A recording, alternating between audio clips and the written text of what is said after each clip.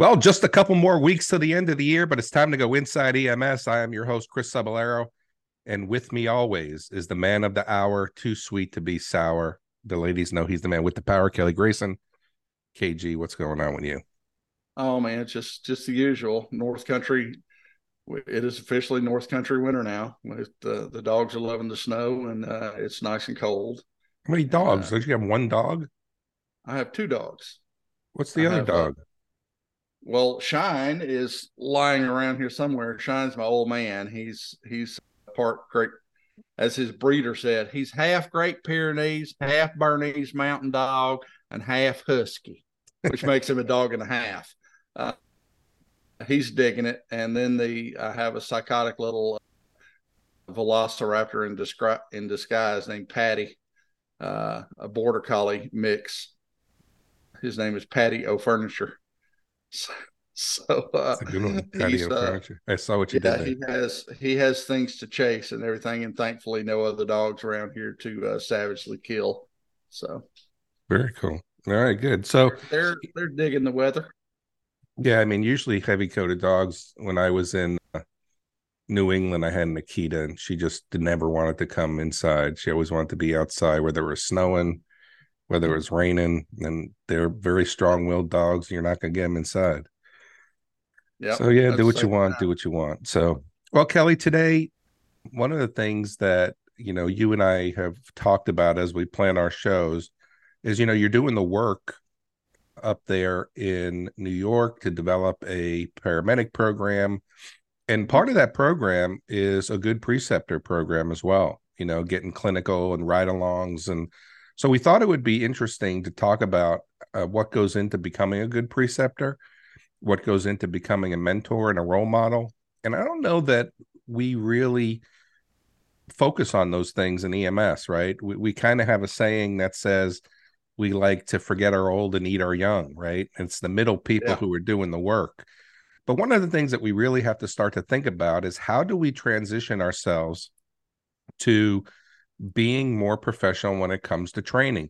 I used to tell the FTOs all the time, you are the gatekeepers to the organization. And if you tell me that this person doesn't belong in the organization, they don't belong in the organization. Or if you tell me this person needs more time, I don't care how many open seats that I have.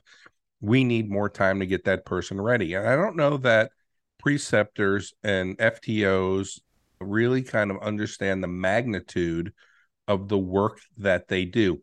To be honest with you, on top of that, let's put some icing on the cake here, Kelly. I don't know that organizations give their field training, their FTOs and their preceptors the empowerment to make those decisions. A lot of very. times, because we have these open spots, we bring them in, we put them on the truck, and then we rush them through the training process just so they can fill a square. So we thought that it would be good to kind of focus on preceptor, role model, mentor, and the training that goes into that. But your initial thoughts before we get started. Well, I think the downfall of many and otherwise good EMS training program is the preceptor program. All too often, we spend inordinate amounts of time and money training people and educating people with the most current medical knowledge, and then they are ruined during the clinical internship by some burnout whose sole qualification is they managed to hang around for longer than anyone else without getting fired, and they couldn't teach an armadillo to dig a hole in the ground. And luckily we have not encountered many of those, but I know that has been a problem in the past. That has been a problem in other programs that I taught. And we had a couple of guys or girls who there was some pushback in our preceptor training, and it became obviously apparent that it wasn't the information we were giving them. And no matter how much you might talk about desirable character traits and behaviors and adult learning techniques and coaching strategies and everything else that a good preceptor needs to know, if these people ain't buying it, it's just wasted words. And they weren't buying it. It's just a couple of them. They weren't buying it because they had crappy attitudes. Now that crappy attitude hadn't kept them from precepting for multiple other programs for years, but you know, and that attitude is not uncommon. You know, you got these old guys like salty old FTO Bill in the memes, you know, that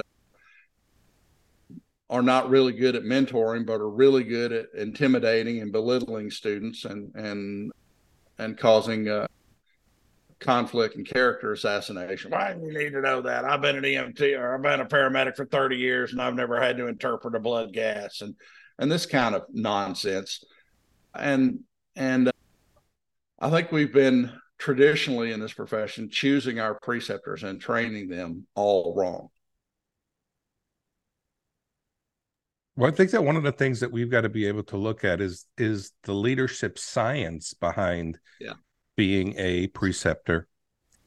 One of the things that we have to remember is we are training the next generation, or the people who are going to help us relieve the burden of doing too much work. You know, a couple of weeks ago, Kelly, we did the show about the individuals at DC Fire that stopped to get something to eat. That's the culture of the organization, right? So the preceptors, the FTOs, have to be able to set the standard for what the organization is going to look like. Now, there's a leadership science called organizational socialization. And organizational socialization is how the new employees, it's the science behind how new employees come into an organization and the different phases that they go through throughout their initial hiring. Well, one of those, the initial component of organizational socialization, is the anticipation of joining the organization. You know, I worked at MedStar in Fort Worth, Texas, a premier EMS system, and everybody wanted to come and work at MedStar, but not everybody was given the opportunity to come work at MedStar.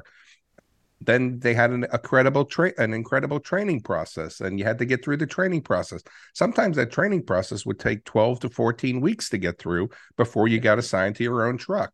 So when we start to think about this science, organizational socialization is, yes, I finally got on at MedStar. Yes, I finally got on in Acadian. Yes, I finally got on at Christian Hospital. Now, when they come in and they're given to that salty paramedic, it starts to break down the excitement of being part of those great organizations. And from a leadership standpoint, we may not know that. So understanding how people are feeling when they come in is really, really important to the process, because it inspires them, it motivates them.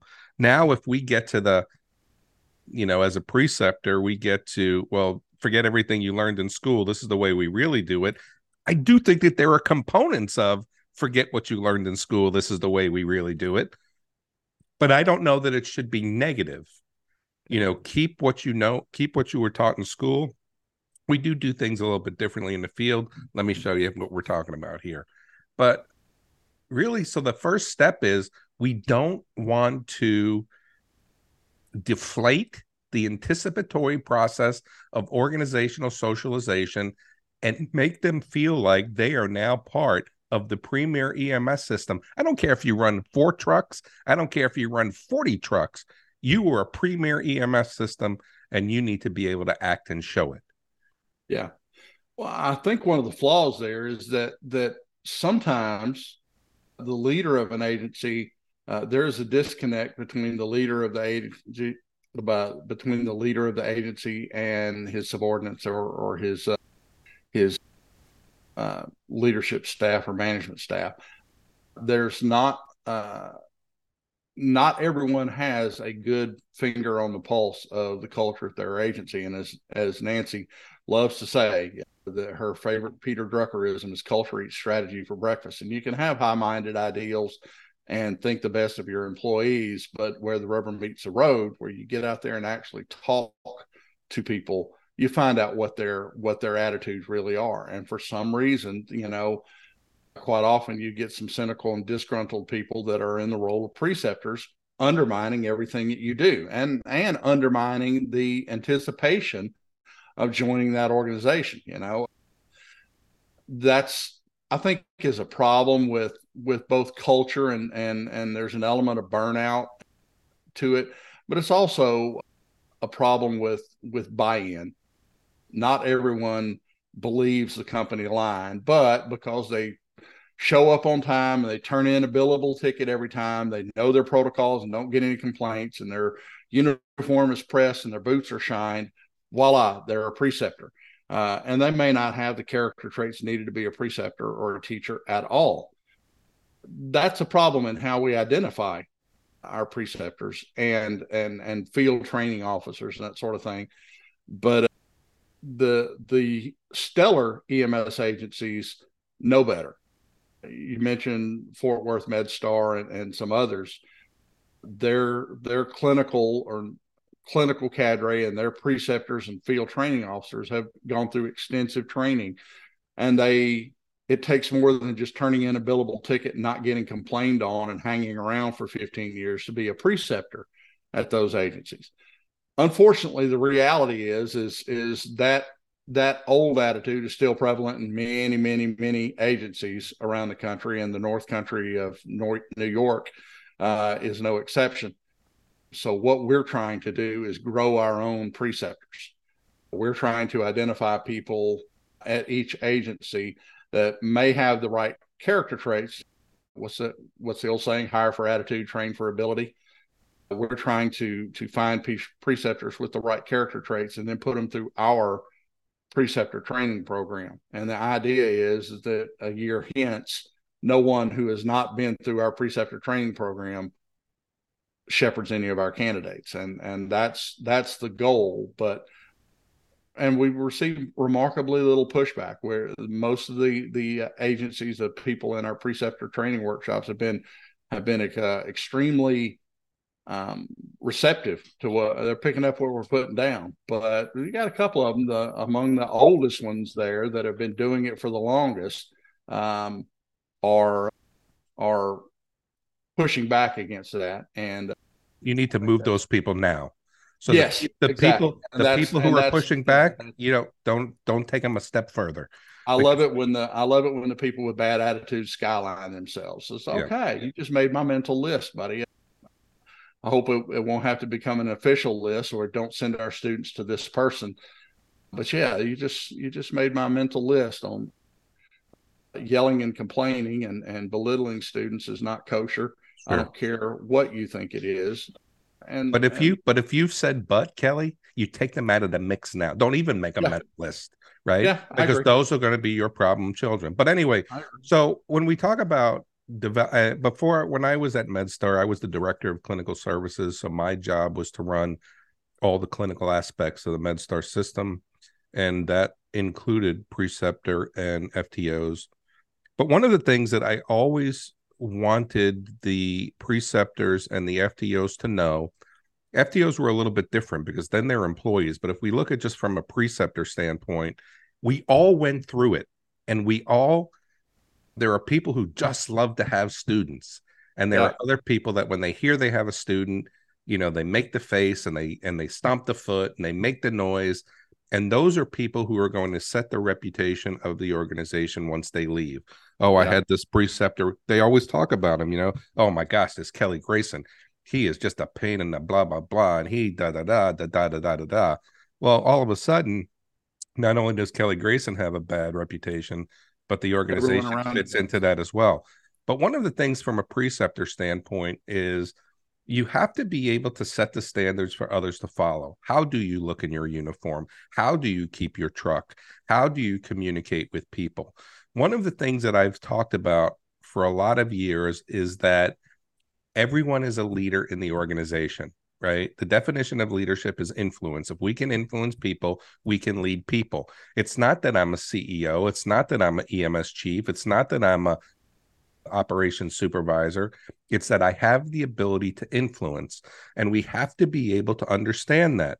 From a preceptor standpoint, your responsibility is to train paramedics and EMTs who are going through the process. Everybody who's listening to this show has sat on an ambulance as a preceptor or as a trainee.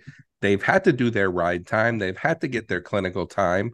And you have to be able to do that. And you've got to be able to come up with ways that will allow the student to have the best opportunity possible with confidence. A lot of times, too, we'll stick a trainee into a situation where they may not be comfortable with. And you have to be able to engage that as a preceptor. One of the things that we developed in our preceptor program was verbal cues. And this was in our FTO program as well, was verbal cues. If somebody came in and they were having, some challenges with breathing, we would be able to talk around those things like patient should be on oxygen. How much oxygen you want to give them? Nasal cannula, non-rebreather. And then when we would talk about those prompts, what was the respirations of that patient, meaning they didn't get their vital signs yet. So we were able to verbally prompt them, but you have to be able to come up with the process as a program and not as an individual truck of how you're going to handle that student. Yeah, well, medical schools used to have a term for that, pimping, and obviously it's not widely used anymore because of other negative connotations. But when a resident would pimp the new interns, he's prodding them, asking for information, and the fact that they can't provide that information is clue that, hey, you didn't do a thorough assessment, you didn't take a thorough history, and all this sort of things. And preceptors need to do the same thing as well. I think part of the problem is that we are, we want our preceptors to provide confidence and clarity, not conflict and character assassination. And that whole forget everything you learned in school, this is the way it's really done, is something we tried to stamp out from the very single the first slide in our preceptor introductory program. But the problem is that we're trying to train the paramedics of today and tomorrow, and we don't even know what the paramedic of tomorrow is going to be. That's a great David Page quote, but we don't know what that person is going to be. But we're trying to educate the paramedics of tomorrow for the best of our ability, but their preceptors are the paramedics of yesterday. And raise your hand if you are still practicing EMS the way you did 10 years ago.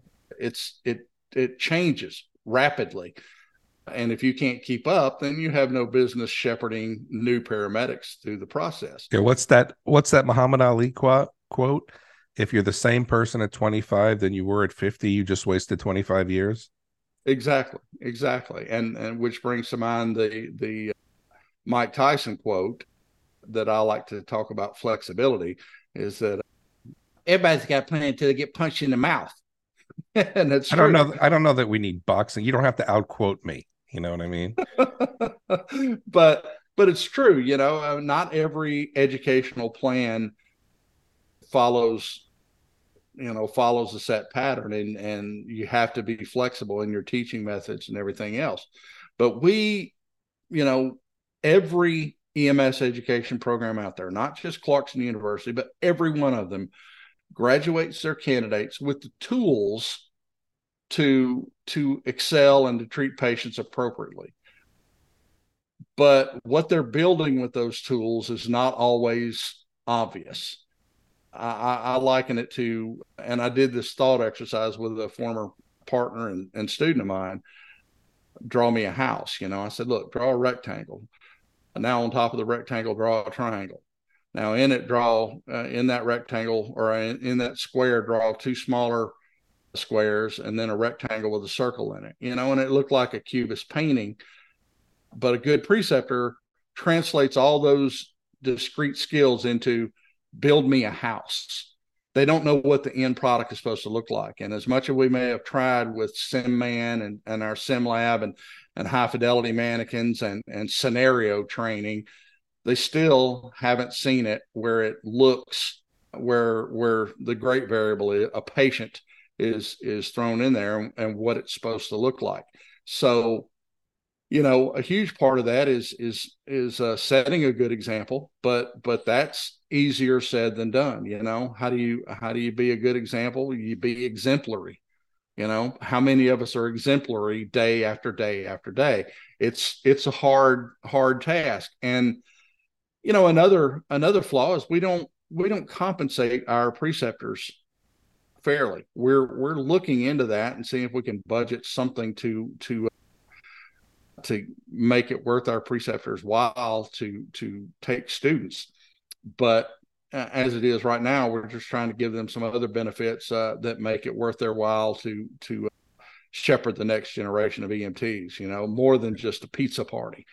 Give them a pathway to becoming an EMS educator and some pre-certification classes and that sort of thing. And that seems to be well received by the people we're holding these workshops for.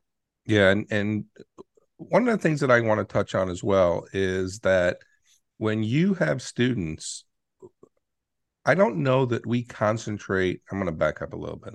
I don't know that we concentrate enough on our legacy, on our professional reputation.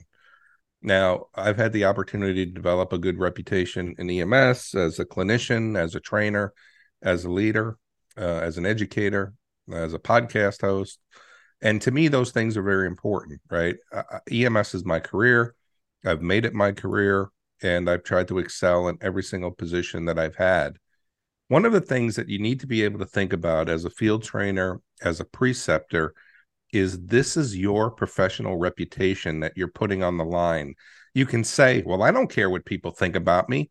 Well, how do you know that one day the person that you're training 5 years down the road isn't the person who's going to hire you? Yeah. Isn't the person that's you're going to be working next to. You're trying to get a job in this agency, and this person said, I had them as a preceptor and they were really horrible. So you have to be able to remember that this is your professional reputation that you're trying to develop. I work a lot with my coaching clients, and particularly I have about 6 coaching clients right now that are trying to build their legacy of what they want their career to look like. And that is an orchestrated process. That's not a let's see what happens process, right? And you have to be able to develop the opportunities necessary that are going to set the success of your organization. But Kelly, if I ask you the question, what do you think? I mean, you've been on the truck for a lot of years, and I'm sure you've trained students as well. What is the secret to being a good preceptor in EMS today? I could start off with something Understanding. smaller if you need a smaller question. No, no. Oh, okay. I think that if preceptors have a fundamental understanding of their role in shaping the future of the profession, if you can still see the big picture, that this person that is on my truck today, who is marginally competent and a little unsure of himself and makes a mistake here and there, one day will be treating hundreds, if not thousands, of patients and has an ability to impact their lives. And if I do my job right now, they maybe become a preceptor or an educator and increase the number of lives they may impact by an order of magnitude. The importance of what you're doing as a preceptor becomes apparent. And so you mentioned the word legacy. That's it right there. Legacy. Yeah, I use a military analogy for this, and you're familiar with that from your time in the Air Force. The keepers of the flame are not the instructors, they're not the officers. Officers come and go, instructors and professors come and go, but the preceptors or the NCOs are the people who are the keepers of the flame and pass on the traditions. It doesn't matter what military you're in, the professional soldiers or the professional military members who pass on the traditions and keep that tradition alive, hopefully good traditions, are always the NCOs, the sergeants, occasionally the corporals, the E4 mafia, but it's the NCOs that do it all. Officers come and go, but the guy you can always rely on to point you in the right direction, to give you an encouraging word, or to plant a foot in your rectum when it's necessary is your NCO. And that's what the preceptors are in a paramedic or an EMS training program. And I think a lot of times they feel like they have a thankless task and that they are not valued And that's the farthest thing from the truth. They are probably the most important component of EMS education. But, that's what I think. We'd like to hear what you think. What are preceptors like in your agency? Do they go through a specific training program? We hope so. But we'd like to hear your thoughts. What makes a good preceptor? What do preceptors need to know to be good at their jobs? Send us an email at the show at ems1.com. Don't forget to rate us on iTunes and watch us on YouTube. And for myself and co-host Chris Cebollero, the guy with the goofy shamrock on his hat, thanks for tuning in to Inside EMS. Going to catch you guys next week.